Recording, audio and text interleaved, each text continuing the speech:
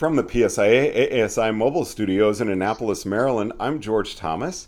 You're listening to First Chair, and we are on the phone with Katie White, who's joining us from... Where are you right now, Katie? I am currently in Illinois visiting my parents. This is where I grew up, so I'm just here on my off-season break. So, off-season break. What do you do in the off-season? Oh, I try to get to some warm weather. I'm doing the endless winter for the last 6 years. And so I go from Montana to Chile. And so when I have my off season, I like to go somewhere warm. I try to get in the water, whether it's wakeboarding or surfing, kiteboarding, and just enjoy the time off and out of ski boots. So what is your endless winter? What do you do during the winter season? And then what do you do when you're down in Chile? So I am a ski school supervisor. I supervise the children's side of our ski school at the Yellowstone Club in Montana, and I've been there for 7 seasons. And then when I go down to Chile, I instruct down there in a ski school in Portillo, Chile. So tell us a little bit about the Yellowstone Club. What exactly does that entail? I've heard about it. It sounds really interesting, but I'd like more information. Yeah, it's definitely a very unique place.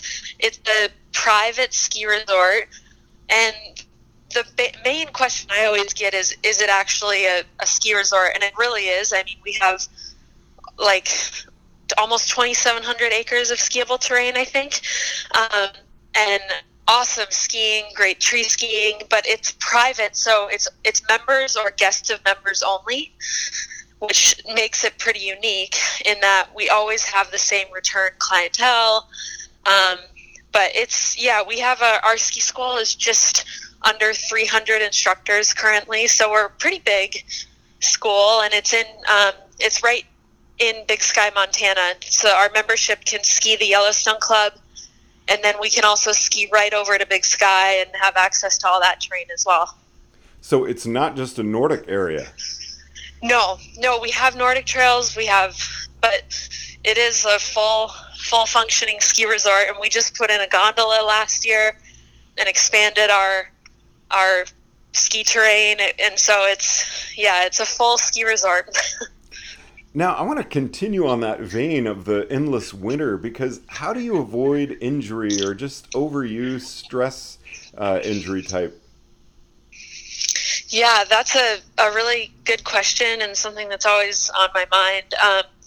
I am fortunate that I studied exercise science, and I have my background is really in strength and conditioning, so training athletes for sports.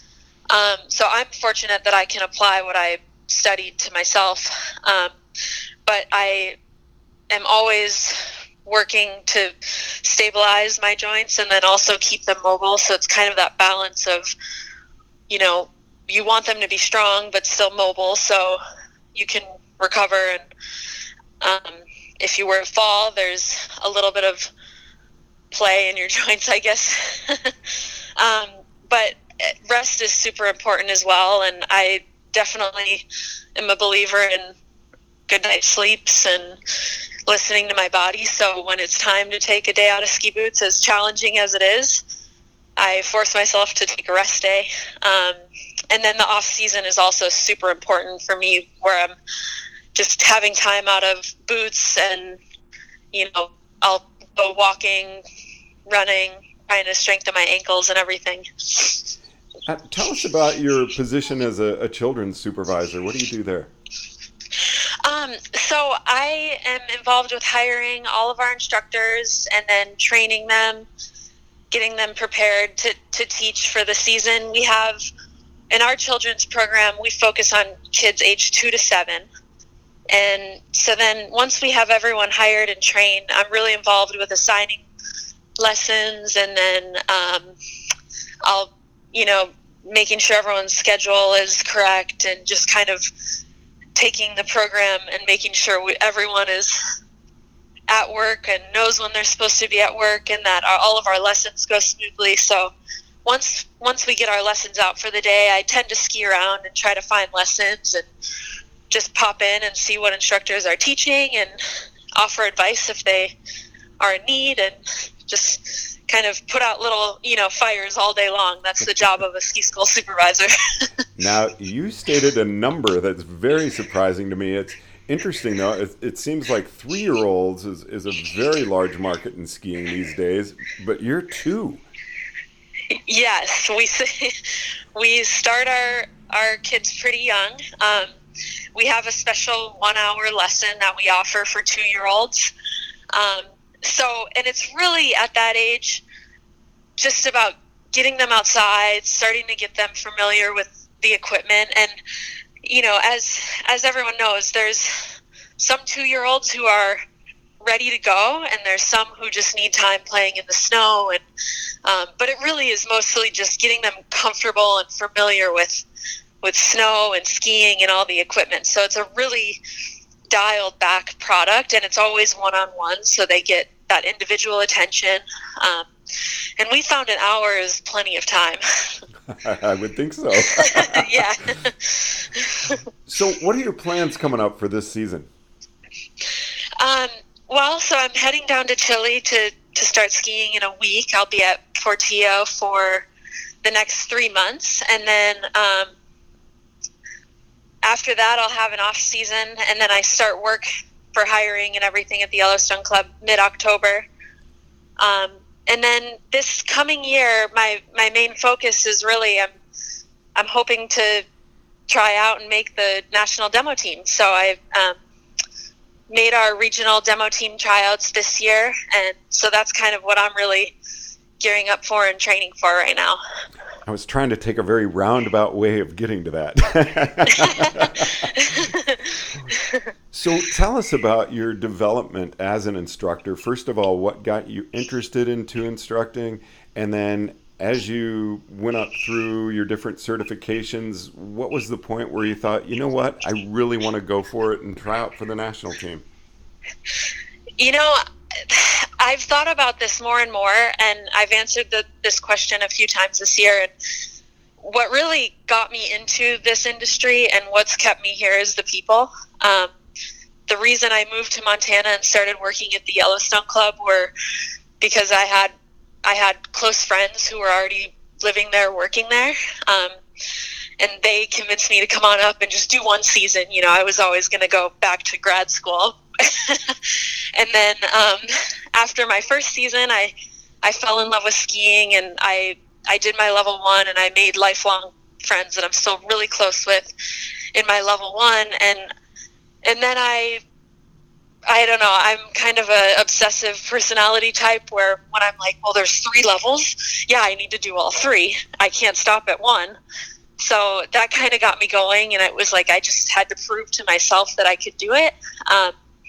And just the way the timing worked as far as the decision to pursue demo team, I happened to get my level 3 in 2016 when they had the last tryouts. So I just knew in the back of my mind I had 4 years, and I wanted to keep working towards something, and I didn't put a lot of pressure on myself, but it was just always on my mind that I had a goal that I was training for.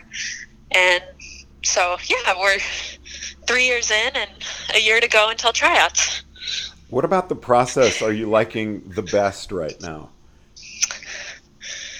I think it's the constant development. So when I look back to my first season where I was, barely able to ski a blue run to now, and I still am constantly developing every season, and the learning has never stopped. And then the more you're around people in this industry, you realize that's the same for everyone. There's always development. It doesn't matter what level you're at. And I think that is the hook for me. Like, you can keep going and keep going, whether you're developing your technical skills or your teaching skills or your eye for coaching and how you deliver.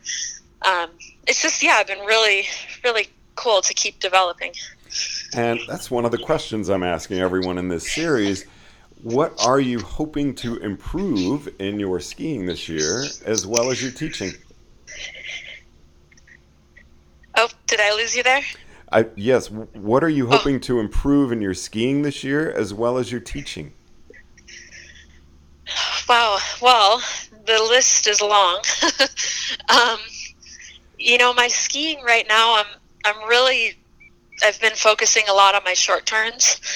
So those have been my focus. And then I also am fortunate when we're in Portillo, there's a GS course set every day. So I was never a ski racer, but I really love that side of it, the competitiveness. And so hoping to improve my racing a bit. And then my teaching, I think, just really fine-tuning that upper level eye, like for possibly race coaching or just those higher level students or instructors who are training for certifications, really helping them fine-tune what they are doing and being able to deliver it in a concise way. And in conclusion, I'd love for you to leave us with just kind of a tip or some guidance on connecting with young kids when we have them in a lesson. Yeah. Oh, that's my favorite question. I think it's so important to really listen to what the kids are saying and doing. And I think a lot of times as adults, we kind of have our own agenda and we have goals for them, but it's really important to let the kids explore and let them experiment and practice and feel comfortable with you. And so it's just, being really patient and listening and taking your time to invest in them and watch them grow rather than trying to set expectations of your own. Katie, I sure appreciate you taking the time to chat with us on your very brief break from skiing. Yeah, thank you very much. And we wish you all the best as you prepare for the upcoming tryouts. That time is really going to go fast between now and April, don't you think? Yeah, I'm sure it will. It's already flying by. Well, from the PSI ASI Mobile Studios in Annapolis, Maryland, I'm George Thomas. Thanks for listening to First Chair.